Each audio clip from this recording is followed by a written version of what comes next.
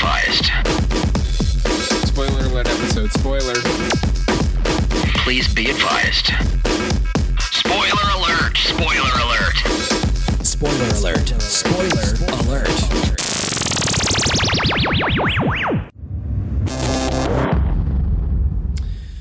Dun, dun, dun, dun, dun, Whoa, dun, welcome dun, to the dun, Dagobah system, everybody. We're welcome to Comedy Film Nerd Spoiler Rep for Rogue One, a Star Wars story. My name is Graham. TM. Trademarked. Yeah, so this is for those of you who just joined. I know we picked up some new listeners from Bert Kreischer's show and a couple other podcasts that I've been on. So if you're new to the spoiler reps, here's what's going to go down.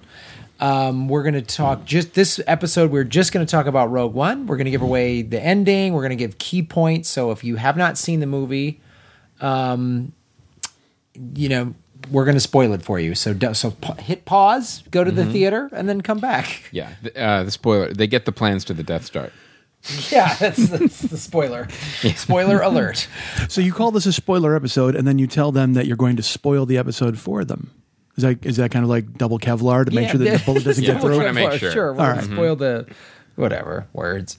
You could not be more tired. What the fuck happened to you? Can we take a break and get you a Coke or something? Or a mug of coffee, a thermos perhaps? Jesus God, what happened to you? A mug of coffee. Anything. A hot cup of coffee. Certainly, anything we'll just shoot it right in your fucking veins, man. Yeah, I should have got some caffeine.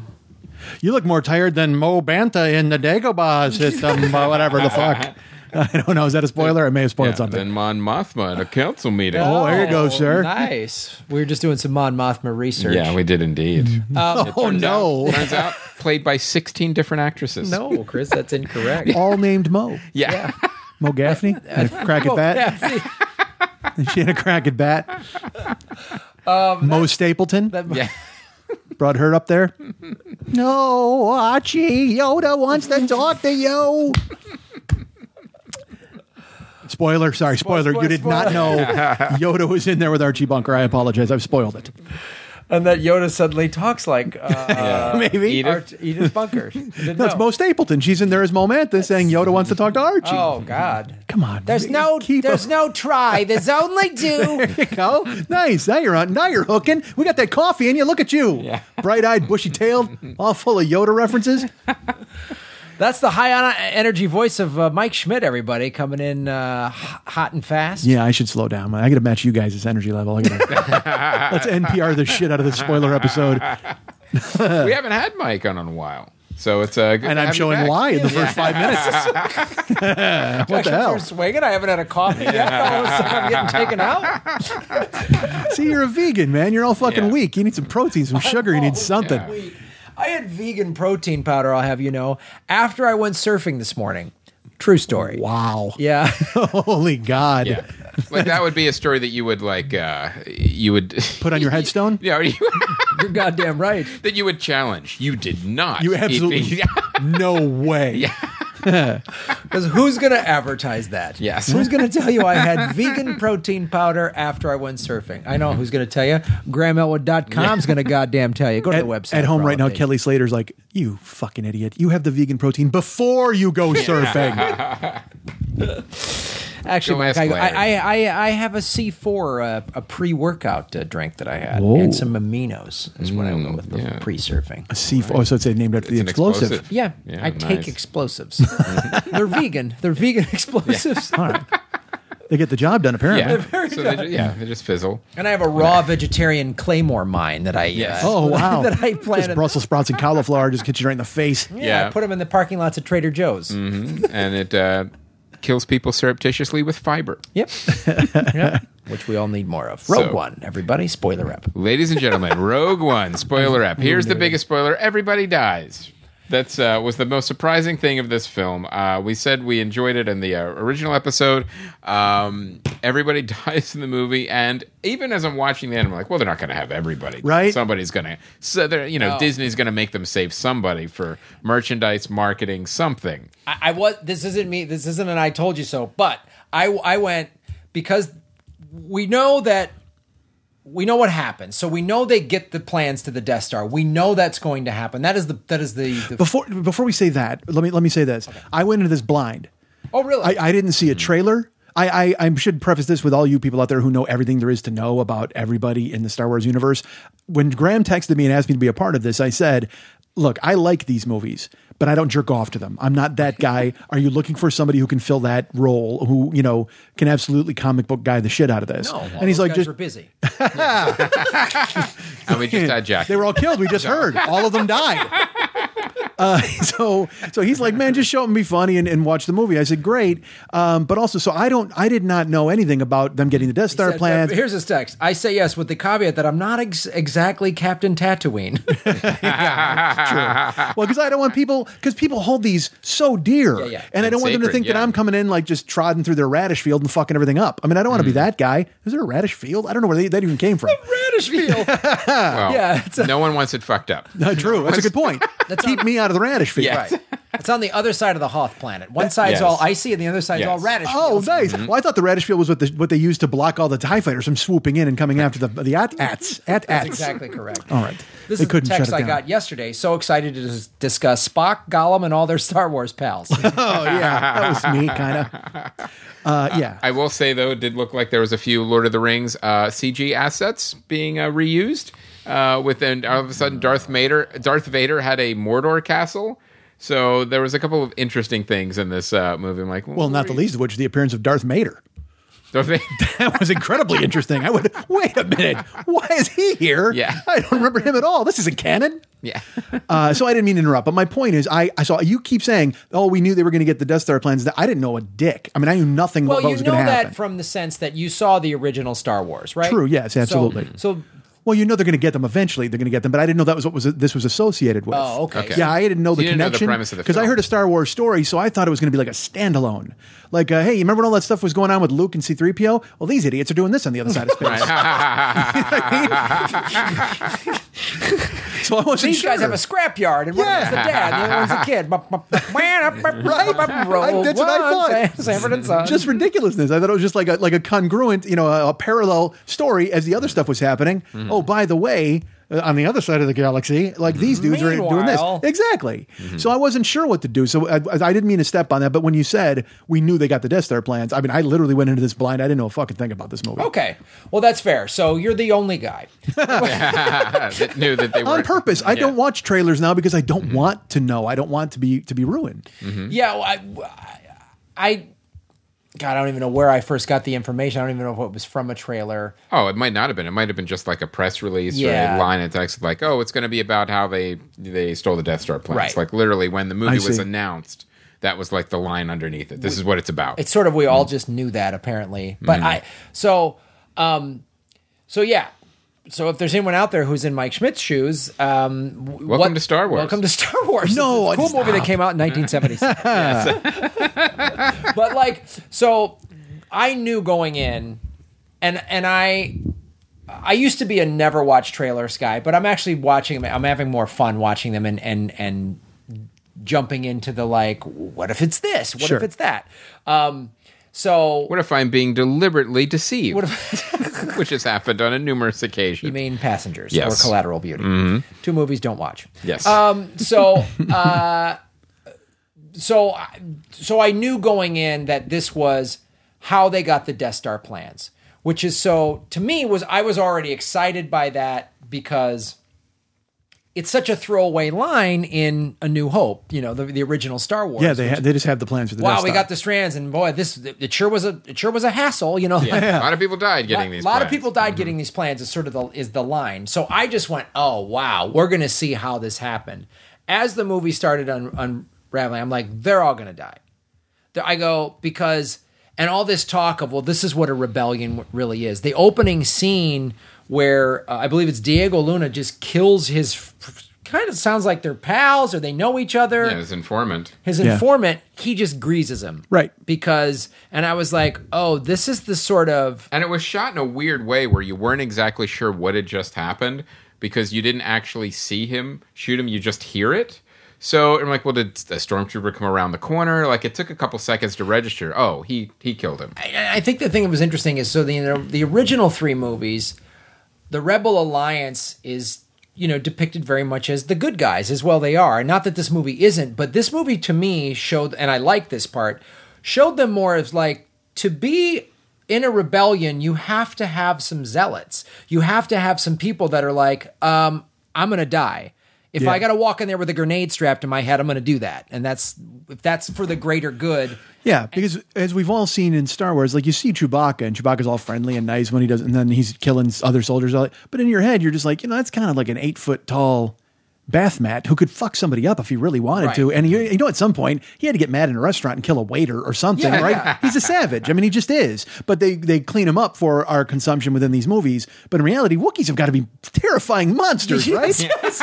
When you think about it, they're huge, lurking. Not according to the Star Wars Christmas special. They had nice homes. That's a good point.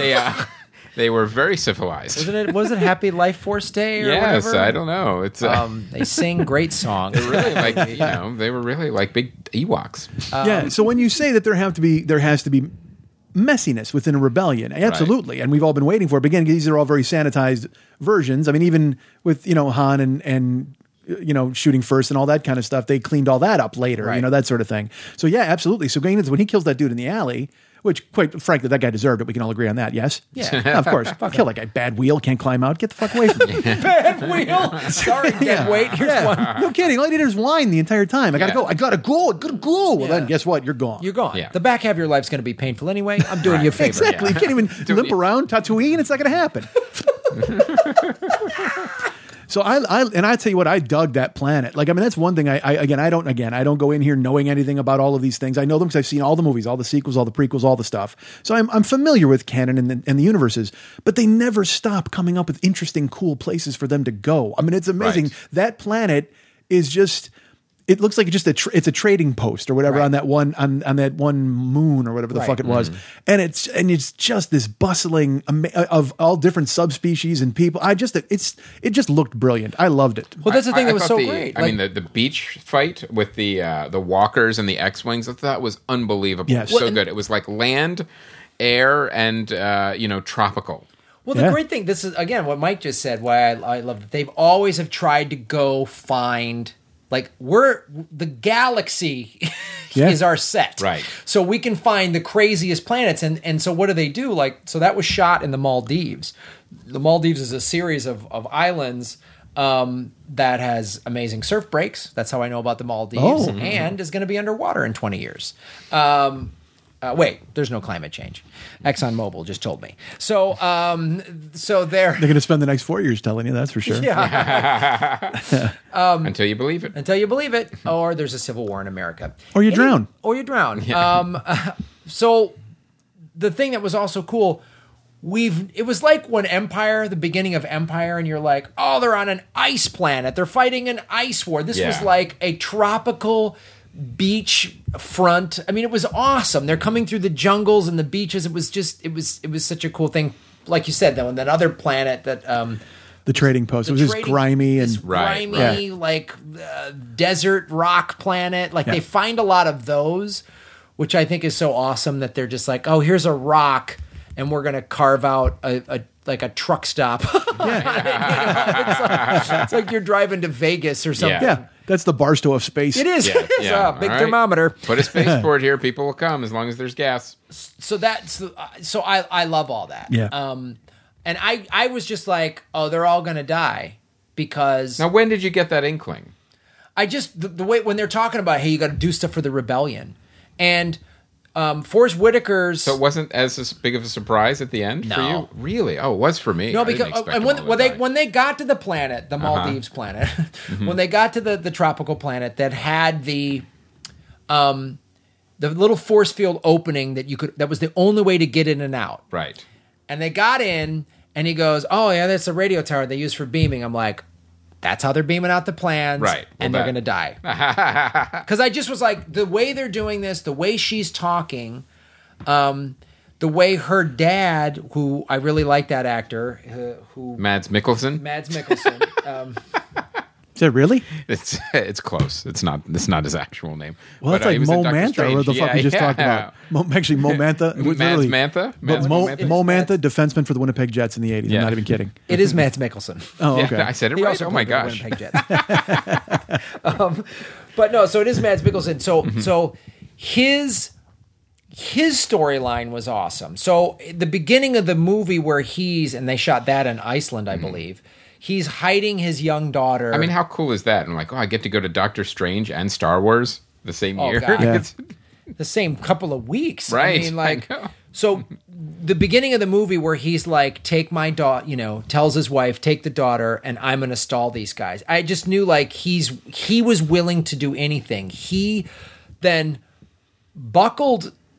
He realized all I can do, he made the decision.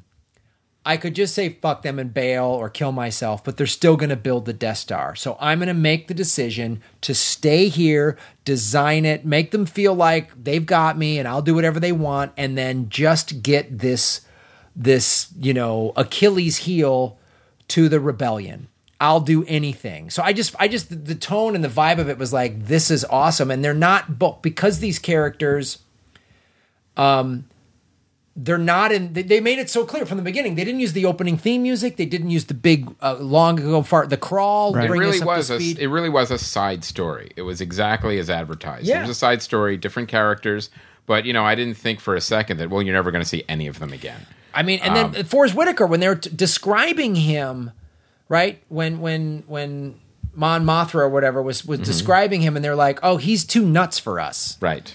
I was like, "Oh wow, like that's awesome." He's And he has too metal legs that don't match. Yeah, that don't match. He's too extreme. I was like, then there's going to be people who are going to suicide bomb like that. I just, sure. I was just like, this is going to happen. I think Disney drew the line at suicide bombing. right, but That kind of I know I get what you're saying. That kind of raw, realistic of like if there was a rebellion, it would be ugly. There would be ugly parts of it. and also too, the thing that I knew that I was excited about going in, and I think they delivered.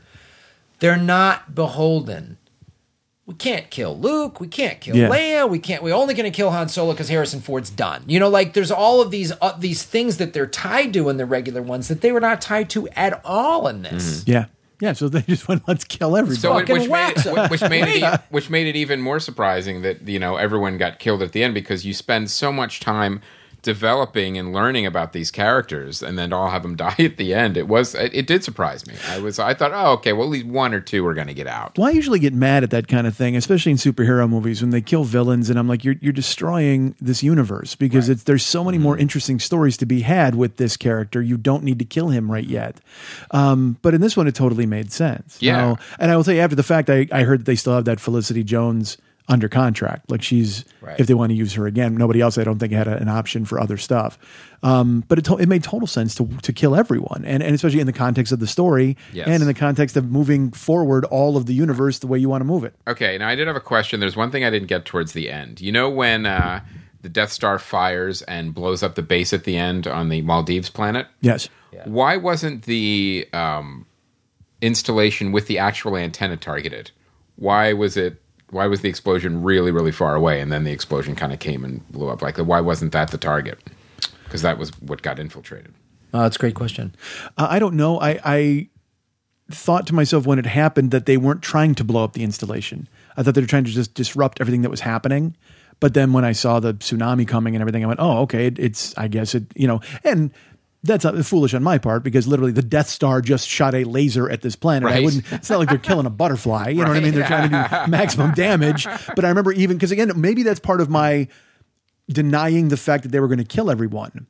That I went, oh, well, this is just a way to disrupt everything that's happening and kind of and restore order.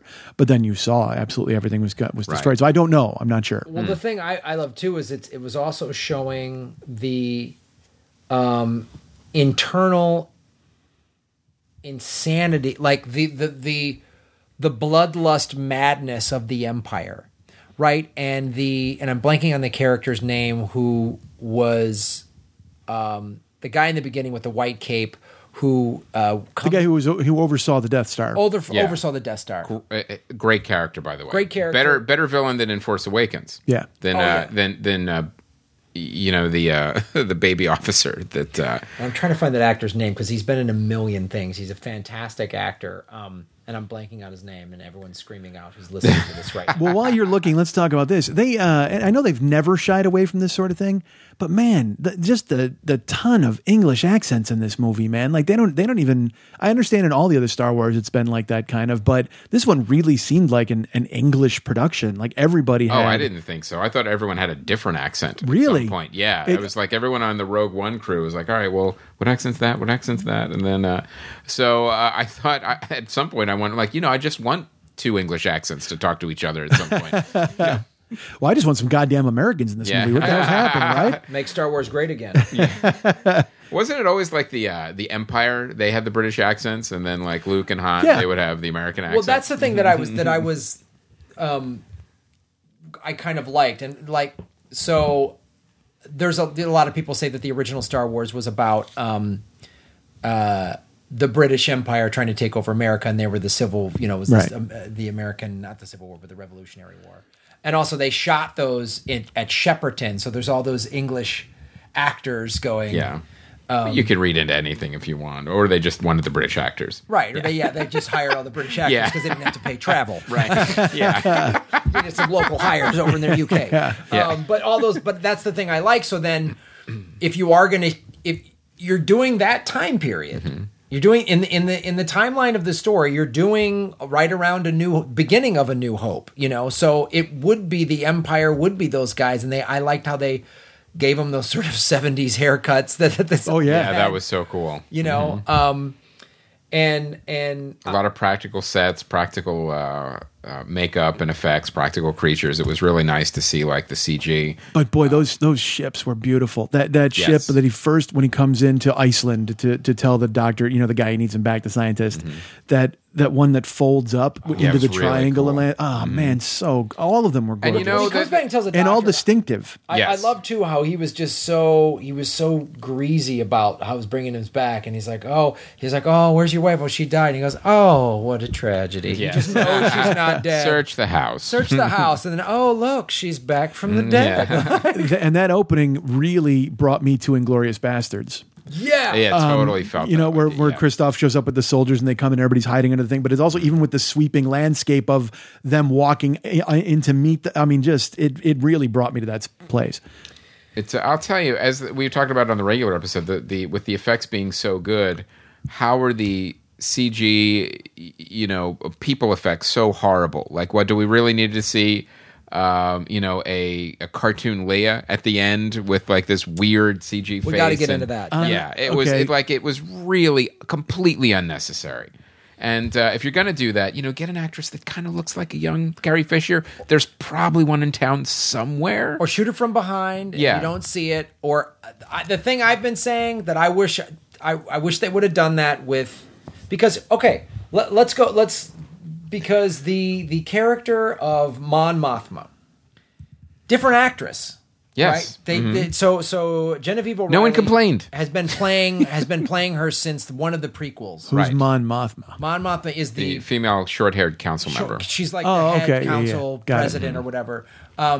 So a different actress played her that character was in Jedi in 1983. Completely different actress. So I understand that Carrie Fisher is way more recognizable than whoever played this one obscure character whose name is Mon Mothma that only nerds are going to know. But Peter Cushing,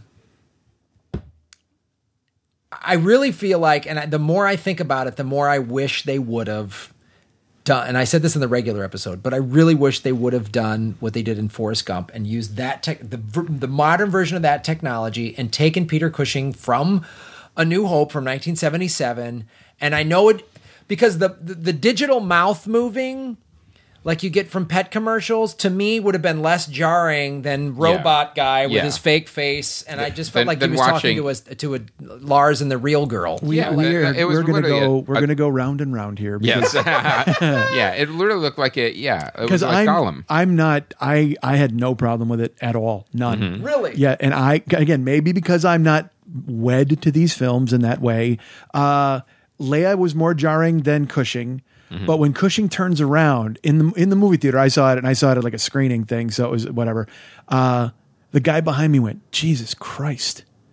Because he couldn't, because I also felt it was astonishingly real. And again, maybe we disagree, and I'm not as sophisticated a moviegoer as you guys are, and you see a lot more things than I do. But I loved it, and I thought it was fine, and it worked really well for me, and it brought me back to that.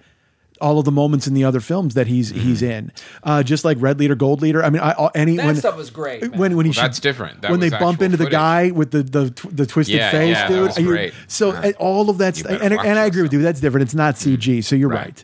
But I had no problem with the Peter Cushing character. It's whatever. You know what's interesting? I loved it actually. I think too, it might have to do with the resolution you see the movie in. Like if you're watching it in like a high def digital projection, you see the flaws more. Like I see. I wonder if you see it maybe in an older theater with an older bulb in the projector, or It's a good point. I saw it in IMAX 3D, so it was like, oh boy, it was super bright. Those super 3Ds crisp. are dumb.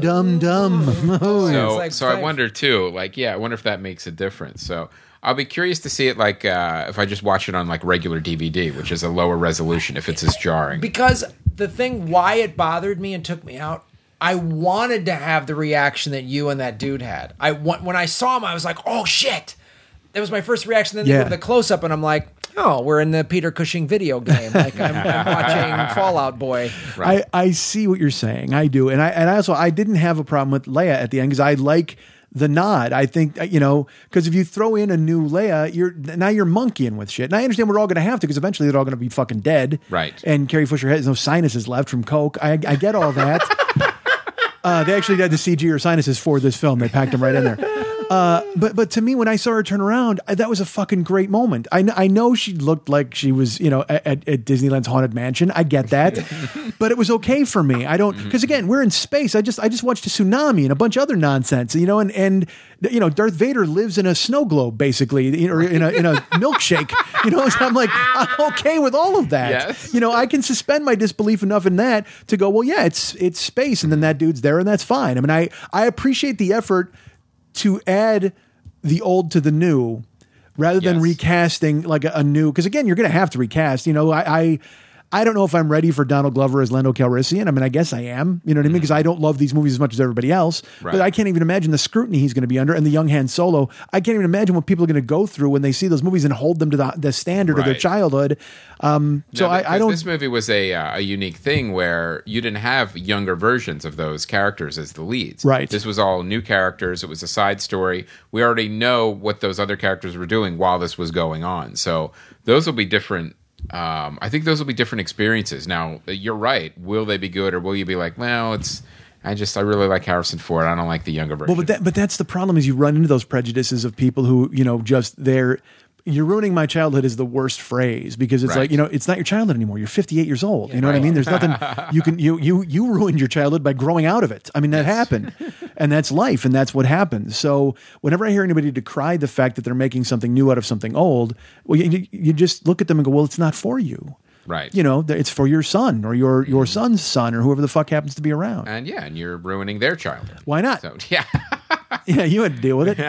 But I really think too it's going to be a different experience, and I'm curious to see like how they're going to manage that.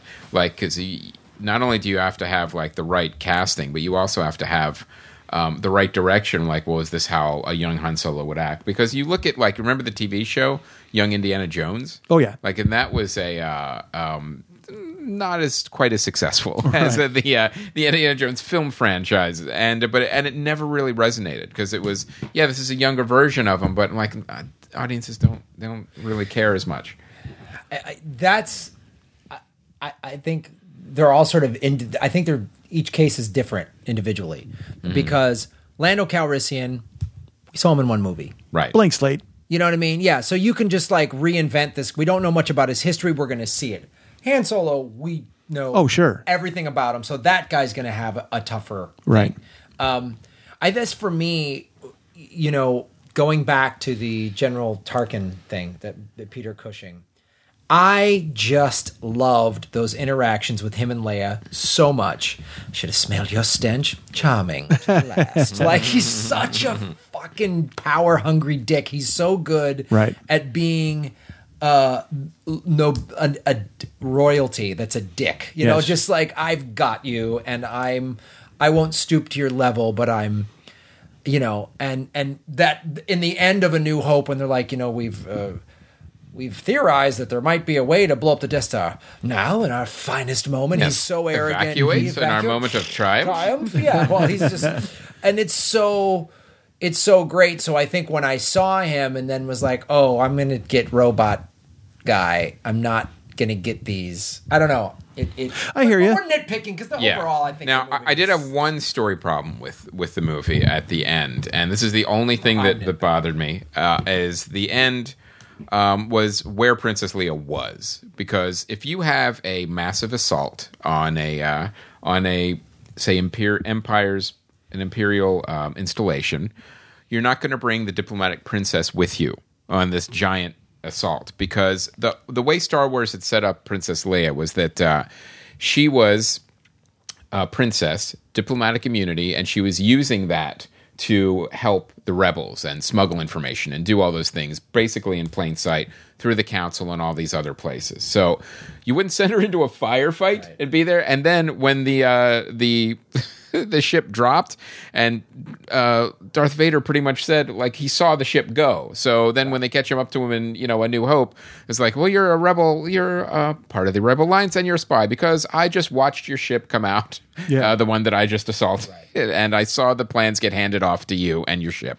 So I really liked, like, I didn't think it was necessary to tie it together that much. Like, you could have left it a little more vague, where, okay, they get away with the plans, it somehow got to Princess Leia, and she was delivering it to the rebellion, you know, maybe a month later or a week later or whatever, and then Darth Vader catches up with her. I didn't think it was necessary to tie it together that much. No, but you know why they do? Because they have to leave viewers with a good taste in their mouth after seeing everybody they became attached to die. They just watched everyone that they became, they basically invested in, dead. Mm-hmm.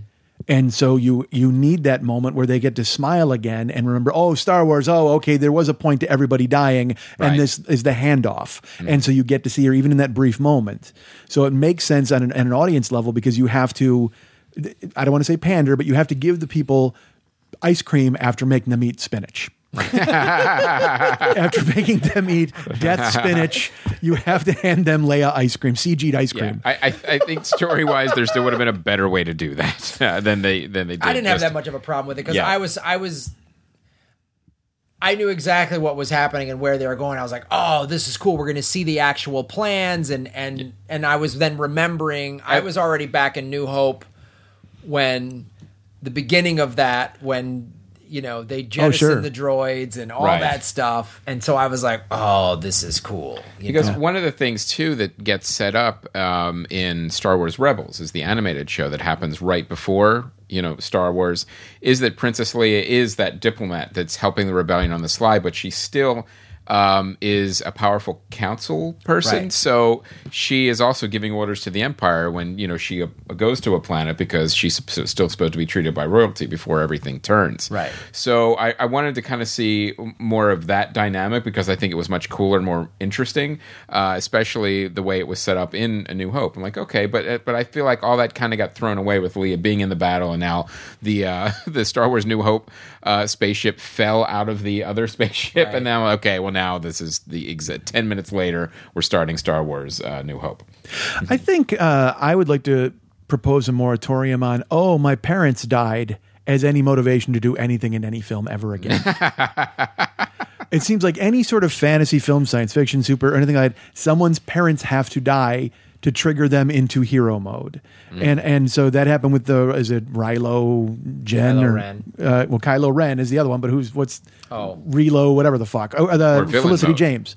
Mm-hmm. Oh, yeah, or villain mode. Anything. It motivates them to move forward in their story. Jyn Erso. Jyn Erso, there you go. You know, she has the moment where she has to be on the thing and actually, and also the... Frozen, Spider-Man. And they, yeah.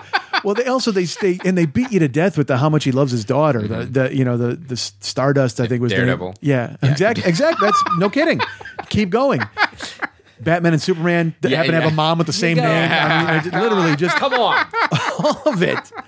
But that's the motivation in all of them, and it tends to be fucking Civil War. Did I do your spoiler episode for that? Maybe. I don't know. I was furious that I didn't want it. I won't get into it. All right. So, but yeah, it always seems to be the motivation. Well, yeah. I mean, I just wish that weren't the motivation for it, that you didn't need to do that. And I will say this as a non-Star Wars guy, all right, because I didn't know what I was getting into at all for this movie. Right. So you mentioned, well, we know we get the Death Star plans. I have to be honest, in my head, I just went, oh, the Death Star again. And I know that sounds weird, but like it's literally all of these movies revolve around the Death Star, the Death Star, the Death Star. And I saw the Death Star blow up, I think, when I was 15. Mm-hmm. So the fact that we're still talking about the Death Star, it's like, could they build another Death Star or a better Death Star? But I understand all these stories are from the past. But I have to admit, when I saw the movie, and I was like, it was only half done in Return of the Jedi. Right. True, but I have to admit, when I saw that, I just went. It was fully operational. Yeah, I went. Quite operational when your friends arrive. I went. Oh, the Death Star again. Like, where did they go once? What are they going to do? I mean, because I had one in Force Awakens too. Well, when I walked out of this movie, I go. First of all, this is going to play till March. Because there is literally nothing like it that's going to compete with it in the box box office arena. There's no action. There's no anything out there. I mean, you can watch, Moonlight or the fucking or this Fences. Exactly. Yeah. Lion. You're going to go there after you've seen Star Wars, right? Or you'll sneak into that until the next Star Wars showing, and then you go back in and see Star Wars again. So I think it's going to make $1 billion, and like I said, it'll play till March. But also, it makes me wonder. And I said, they'll do one of these a year. They could do 2 of these a year with awesome side stories of other stuff that happened on other planets and things, and follow other people's adventures. I don't think I would want 2 a year. They're doing one a year. They're going to do 1 a year. It's going to go. They're going to trade off. So this year was side story. Next year will be Star Wars Episode 8. Okay. Then in 19. So that's 17. So then in 18 we'll get a side story. Like that's what they're doing. Which is genius. And it's just, and I'm on board. If I get one of these every year. So Marvel, right. Disney now owns the summer and the holiday time. Because they know what they're doing is they're doing the smart thing where they're turning it over to people who know what they're doing and letting them do it. Nothing against George Lucas, but he got, he could be a little stiff, and he gave you things that were pretty obvious in the movies that he did. Colonel Kurtzy. He went a little nuts. bit. Yeah, he went a little bananas. But so now if you involve this new infusion of people who know what they're doing and love it so much and care, that's brilliant, because now you'll just print money for the next century. For and fuck's you let sake. them do it in a more expensive way, because it'd be easier just to put everything in the computer. I'm like, no, we're doing practical sets, and shooting on film, and all these. Well, that was the thing things. they did that was such a fantastic job, was recreate. Like, I was like, because they're on the Death Star, but I'm like, you can't. But they used the technology from 1977 to show, like, because they couldn't change that. Yeah, the screens that were all like vector graphics. Yeah, everything's hardware and levers, and you get a monochromatic screen. That's it. Yeah, and I was like, that's so cool that they did that. Exactly. But then that has blocks on it. But then the update was like the Death Star in daytime on the horizon at the beach planet at the end of the movie. Yeah. And the guy that helped create it smiles when he sees he's going to get blown up by his own monster, which was great. Yeah. He's that much of a lunatic that he's like such a fanatic. Mm-hmm. And I love the scale they gave the Death Star too, because you saw like a TIE fighter next to a destroyer, and then you saw the destroyer next to the Death Star, and you went, oh my God. Yeah. Like you realize just how gigantic and ridiculous it is. You know what they got right in this movie too? Humor. Droid is literally the funniest. I think it was timing wise. Adam Tiddock? Yeah, it was Adam Tiddock who played it. Alan Tiddock. Yeah. But timing wise, that was the thing. Yeah. Written well and funny, but also the beats and the timing, and also he's deadpan because his face can't change. Right. So he brought such life to that, because the droids have been so different. Like, there's R2 and C-3PO, and they are them, and then we had BB-8 who just kind of rolls around. And you're like, oh look, ooh, Star Wars, right? And it was awesome and cute. But this dude was like, it was like their version of Chewbacca, but he was with Dick Cavett. You know what I mean? Like this weird melding of like a hulking monster death machine, but funny and smart, and they I love the fact that because they reprogrammed it, Yes. and they reprogrammed it to be sarcastic and funny. Right. What idiot in the tech department? Because the first time it smarted off, they all looked at the tech guy and he goes, "I don't know, man, I don't know what happened," but he just smirked and he went back to the workshop. Yeah. Just because he knew that they were going to have to deal with his dickishness the rest of the time.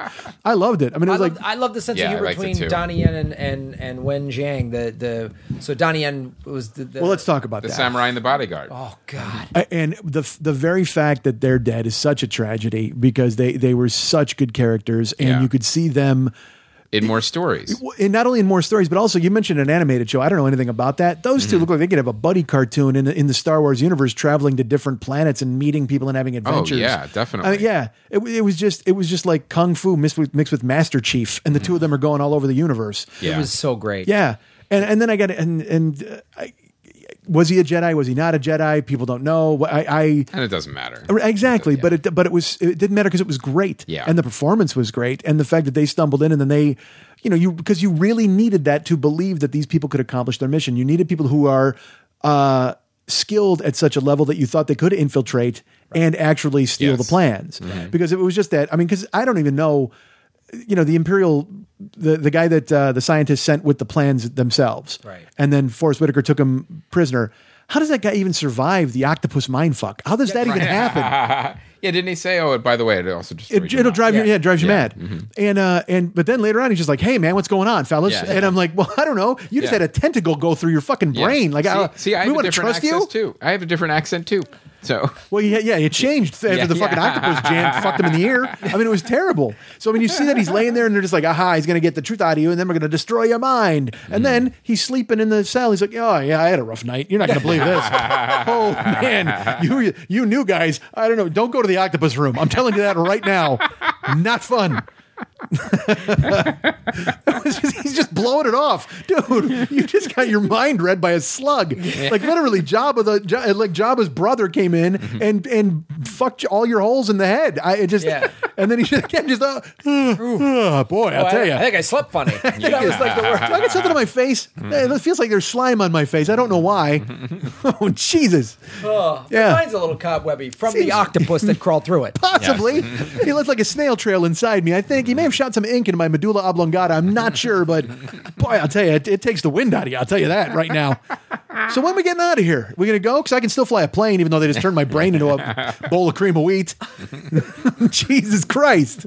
But that guy was awesome. I'm like, all right, he's ready for it. And then they're in the jail cell, and then they get out and they start whipping everybody's ass. Yep. And no one checked his clearances throughout the rest of the movie. Nope. It was like, all right, Nope. I guess Didn't you're on need to. board. Yeah. And again, you laugh because when you watch it, because there are things that are necessary for things to happen. Right. So they have to have conceits. The conceit of them showing up in a ship that hasn't been seen in 2 weeks and going, yeah, we're coming in for a landing. And they're like, well, what's your code? And he goes, all right, it's this code. And they go, all right, man, come on in. We haven't seen you in a couple of weeks, and we don't know where you've been. And also, one of our pilots is rogue and gone, driven off into the sunset, and we don't know where he is. But by all means, pilot that craft into our defense shields. I mean, it just, and then the fact that there's only 10 dudes on there, and then all of a sudden they swoop in. It was just that ending. That's just Saving Private Skywalker, man. That is just beautiful. It was awesome. It is just a war, like you said, on land, on sea, in the air. The AT-ATs come out. I mean, it's gorgeous. The whole thing was, I love. Although there's a lot of, we got to get to the switch. Where's the switch? You know that switch. We got to get to that switch. Well, let's go to the switch. Where's the switch? There's a switch over there. This switch, the other switch. A lot of that happening at the end. But because they would cut away to an actual awesome firefight and then come back to the switch conversation. I loved the And it was literally just a switch sitting in the middle of nowhere. And it had a was sign on that said pedestal. switch. Yeah. And then she It has was to go like a to the- Bugs Bunny on button. Yep. Yeah, like that Staples button. Yeah. You know what I mean? It's punk. Well, that was the thing. It was very, very much back to like Empire, or they're always out on some scaffolding out in the Right. The architecture of like everything has to be over a chasm. Yeah. No matter what you build, it has to be There's over a one chasm. catwalk. Yeah. Some guy's got to go up there. Yeah. I don't know how often and press the button or clean it, Yeah. or And it's going to be windy. it's always going to be windy, and there's just the frailest of catwalks for this Yes. guy. Oh, sure. Good luck, friend. Look, that's just how we do it. And also, like I said, there's a lot of Death Star in these movies. There's a lot of falling off the cylinder and landing on a platform too. Yeah. That it's in the Luke and Darth fight. It's in the Kylo Ren and Han. All of those. There's always somebody who falls from a great height. But then they land on a platform. Thank God they landed on the platform. Right. So When you have a lot of chasms, you have to have a lot of platforms. of course you do. can't just have only chasms. Yeah. So, and again, I'm nitpicking silliness because I loved it. I walked out of there just going, this is great. Really enjoyed it. Well, I had such a good time at the movies on this one. That's what I having watched so many Star Wars movies so many times over the years, I find I've noticed those little things. But I was also like, but this is what I love about the good Star Wars movies is it's one like edge of the seat thing to the next. Like, sure. How are they? It's always my problem with the prequels, especially Episode 1. They were awful. They were awful, but there was a part of why they were awful was it was like, that one scene in Episode 1 where it's like they're being chased by the big fish and then another, and he goes, there's always a bigger fish. Oh, all right, well, I guess we don't need to fucking worry about anything then. And the thing I loved about this movie was like, a couple times I had to remind myself, they're going to get the plans through, right? Like, I mean, because I didn't know if they were at times, which was what I love about a good Star Wars movie. It's action and adventure. Yeah. You're on the edge of your seat. You don't know if they're going to make it. Yep, and 70s technology. And why I did like the fact that they died. Everyone didn't get out. It wasn't all... Right, no, I liked it too. It was, and I didn't expect it at all, and I liked that that's where they went with it. Why I thought Luna and Jyn Erso are getting away. I'm like, well, if anything, they'll get away because when you start seeing everybody get picked off, like, well, go, okay, make it out. The other two are gonna, they're gonna bail and get out of here, which is fine. No, they sit on a beach while a fire cloud. Yeah, right. They just know death is coming, and they're like, okay, yeah. And why that was great, they had escaped that so many times, like that one. The one rock cloud when the first time the Death Star blows up, know, and it's coming towards them. They got to get in the ship. They're zigging and zagging out of it, right? Barely getting out of it. It was like, oh my God, that was crazy. So now here's one coming. Are they going to get out of it? Nope. And that experience informed their later experience because they knew exactly what kind of destruction was coming. Yeah. And so that's why they went on the beach and went, you know what, man, we're never getting out of here. I mean, we don't have a ship or anything. We got no choice. So this is a planet killer. Exactly. Because they saw it happen. They knew what it could do. And so the second it happened, they were like, we're dead. And they knew. And that was the thing, too, that was great, going back to the showing how ugly a rebellion is. Everyone went, this Death Star thing is no joke. This is their short round.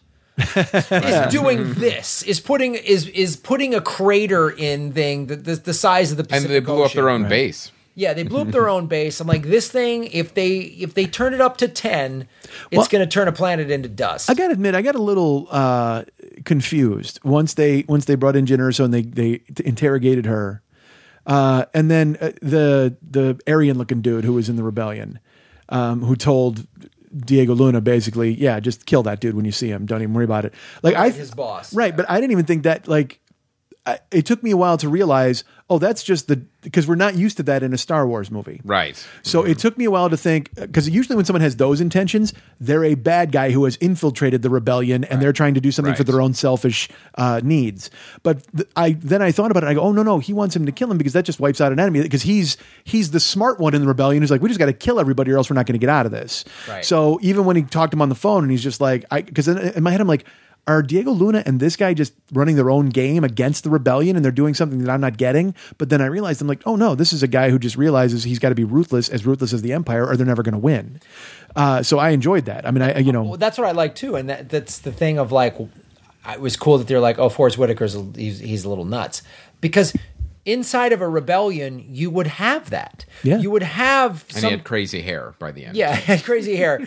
You'd have people going, well, let's, we're not on their level, so we can't stoop to it. And other people going, what are you talking about? We need to nail their kids to the wall and set them on fire. It's the only way we're going to stop them. And there would be that internal fight of like, what's acceptable for us as the good guys, in quotes, versus them. And there's always that battle of by any means necessary in any war, really. And they didn't have that conversation, but what I liked is the Diego Luna's character, when he had the crater, the Death Star, like in his sights, he didn't pull the trigger. And he hesitated and he realized that, well, maybe this isn't the best way that we're running the rebellion. So he started having second thoughts. He had second thoughts, and there's that earlier scene where but it gave him conflict, which I like, which is great, which you would have. It's like if it was if you're told, no, we got to bomb women and children or whatever, you know what I mean? You might go, ooh. I don't know if this is what we're fighting for. like And also after he did not kill her father, and she's reading him the riot act and basically schooling him on, you were going to kill my dad. I know you're going to kill my dad. And he gives her the speech that you don't know anything about me, and we've all lost a lot of things, and you don't know. Yeah, it was so perfect. That because, scene's so great. Yes. He's like, you just joined this. Yeah, and you can't talk your way out of this. I've lived my life. I don't have to. Yeah. I don't have to talk my way out of this. Right. Yeah. Because she kept trying to like nail him on and indict him on something, and he's just like, "No, this is what we do. This is what I'm trying to do." Yeah. And he said, "I've lost a lot more than some of us have lost a lot more than you have." Like it was something like that, and it was brilliant. I mean, it was like, "Yeah, fuck yeah, who are you to come in here and start, walking around like you're the moral compass of this entire thing?" You just joined us. You've been running. You were in a jail cell with a walrus an hour ago. Yeah. Seriously. You were mad. We picked you. We broke you free. Yeah. So it's like it was such a cool thing. I'm like, I love that, and that conflict and everything. And it's so not Star Wars, and that's why it threw me these weird messages where I'm just going, well, are these guys running their own game away from the rebellion? Because then when you see the meeting where they basically tell them about the Death Star, and they're just like, oh, we better pack it up then because we're not going to be able to hang with the Death Star. Like they're really ready to end the rebellion. They're just like, this makes no sense. We can't handle that. Fight a planet. A death planet? Yeah. The thing that was so cool was it was the Rebel Alliance. So you're seeing, it's all these different factions, and now they're not agreeing. Yeah. Right. It wasn't a cohesive unit. It wasn't a cohesive unit, and it wasn't until like everybody saw the Death Star and went, oh. Yeah. It also kind of sets it up too where Princess Leia was one of the uniting factors of the Rebel Alliance when she took a more active role. Yeah, because they were all just kind of at each other's throats at that meeting, and the It's a Trap guy is like, we got to do this, and everybody else is like, I'm getting the hell out of here. Yeah, man. This doesn't make any sense. Sorry, you couldn't sell it. Yeah. So it was literally the rebellion had ended, and then they went outside and they go, well, the ragtag bunch of misfits gets together, and they get like 10 dudes, and they're like, all right, and they bail on a ship and they take off, and then they basically force the rebels' hand. Yeah, to get back into the game. Expender Rebels. That's who they were. Yeah, right.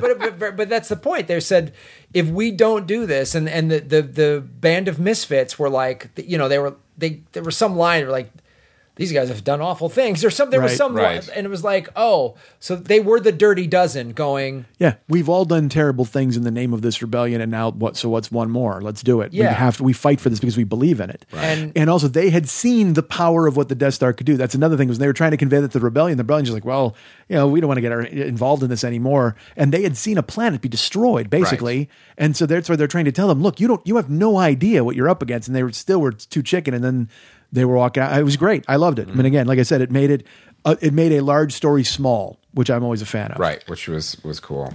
Yeah, it was awesome. So I want to see it again in the theater. I want to see it again. I want to see it in I love seeing it in 3D, IMAX 3D. Mm-hmm. I want to see it in 2D because I want to see sort of the discussions we had about the CG. I want to see how that looks in 2D, and I want to like. Was I mesmerized? In a dark old theater with a lower resolution? Yeah, I do. I want to see like I want to pay more attention to more of the dialogue and stuff because when a movie's done well and it's made for IMAX 3D and you see it like where I did at the Chinese theater, it's spectacular. Yeah. But you can get sort of caught up and mesmerized by the bells and whistles of it and miss sort of. And I want to get more. There's so much dialogue I know I missed. There's so many little Easter eggs I know I missed that I want to pay more attention to. Right. I want to watch A New Hope and then go back in the theater and watch. Right. Yeah. Cool. I just want to see Vader's rampage again over and over and over. Yeah, I want to that watch was that. amazing. He just goes old boy on the whole fucking Right. ship. Really, that's what it reminded me of. It's exactly what it was. Yeah, it reminded me of the corridor in Old Boy. That's what the scene was. It was the corridor in Old Boy. It opens up. And when he lit the lightsaber, you just I have goosebumps talking about it now. Just the noise and him holding it, and you're like, God, and then he just absolutely. You just want to go to guys with blasters. You just want to go run. To those guys. But that was Old Boy. He just gets the hammer and he goes right down the fucking hallway. It was gorgeous. I loved it. It was nothing even slowed him down. Nope. I know. And it because we've already seen Vader do that in all of the other movies. So to put him, but never all, but not like this, man. This was like this was weird bloodlust Vader that we've never seen. It was great because this is then the first time we were introduced to Vader. He just chokes the guy and throws him down on the ground. That's the first one he's always calm. But it's awesome to think, Oh, right before that, he went through a hallway of these clowns and just fucking mopped them up. Exactly. Oh, and didn't even get a stain on his cape. Just literally just blazed through. Yeah. Didn't even need the lightsaber, really. I mean, if he didn't want to, he just kind of did it because he could. Dude, right. yeah, gorgeous. It was great. It was great, Vader. And his eyes were sort of red. You could sort of see through the eyes, which you haven't really. Well, His costume's always a little different. The costume was an upgrade too. Like if you look at the old costume from Star Wars, I mean, this one was definitely a mix of upgraded, but also still had to remain true to the original. But you could tell. Well, I mean, in the first one, it looks like he's got the inside of a refrigerator on his chest. You know what I mean? Yeah, Just it's like, exactly what. I was all right, well, good for him. Who's that scary dude? Oh, I get it. But now, he's become more malevolent as the time has passed, as they can make those little, and they're tiny upgrades. They haven't, because you can't mess with the look. You can't. Right. It's iconic, but they can do enough. One thing I dug was also like on the white coat dude, the dude who built the Death Star, and then Cushing. I was always trying to decipher the number of, like, when they would have the red and the blue their squares. ranks. Yeah. Ranks. I kept trying to figure out their ranks on them, and you'd see the other guys with them and stuff like that. It was great. I dug that. Again, just attention to that kind of detail. I'm always fascinated by that. I could lose myself in that minutia forever watching these movies, and just one of the funny things in Austin Powers when they did in Dr. Evil, it's on, again, I'm sorry, I'm going this direction, on the DVD. Mike Myers they followed a henchman home. Like, he's one of the henchmen on the and then all of a sudden he gets killed, and then they go, and there was a birthday party for him at a bowling alley. Oh yeah, Rob and they got to Lowe was call in the his wife. scene. Yeah, I remember that. And it's just that thing where because you see all these people on the Death Star working, and you're just like, holy Jesus, what goes on? So you can watch them as that one dude. Because again, like in Jurassic World, we talked about that. It was such a small. There's two people working at the counter. You know what I mean? Right. And they're the ones who are involved in everything. In this movie, there's 1,000 dudes working on 1,000 screens and coming in and going, do this and do that. A different uniform. Exactly. Depending on which bridge they're on. Right. And then the different squares and the different outfits. And I'm just going, man, what does that mean? What does that guy do? Where did he go to school? I mean, it's just genius. Ben Mendelsohn was the guy. Ben Mendelsohn. Oh yeah, he's great. Okay. He plays. I thought he was, like I said, a better villain than Force Awakens. The what's his name? Oh, I can't remember his name either. The Force Awakens villain, the young commander. Right. Oh, okay. He plays Orson Krennic. Yeah, his character, man, was so. All the one-on-one scenes with Mickey Mandelson or whatever. Mads Mikkelsen. Mads Mikkelsen. Meat Morp. The scenes with Robot Peter Cushing were great, where he's like fighting to Peter Cushing's trying to take it away from him. Yeah. Like. In front of everybody. In front of everybody. Punking him in front of his own men. Oh, God, which was so...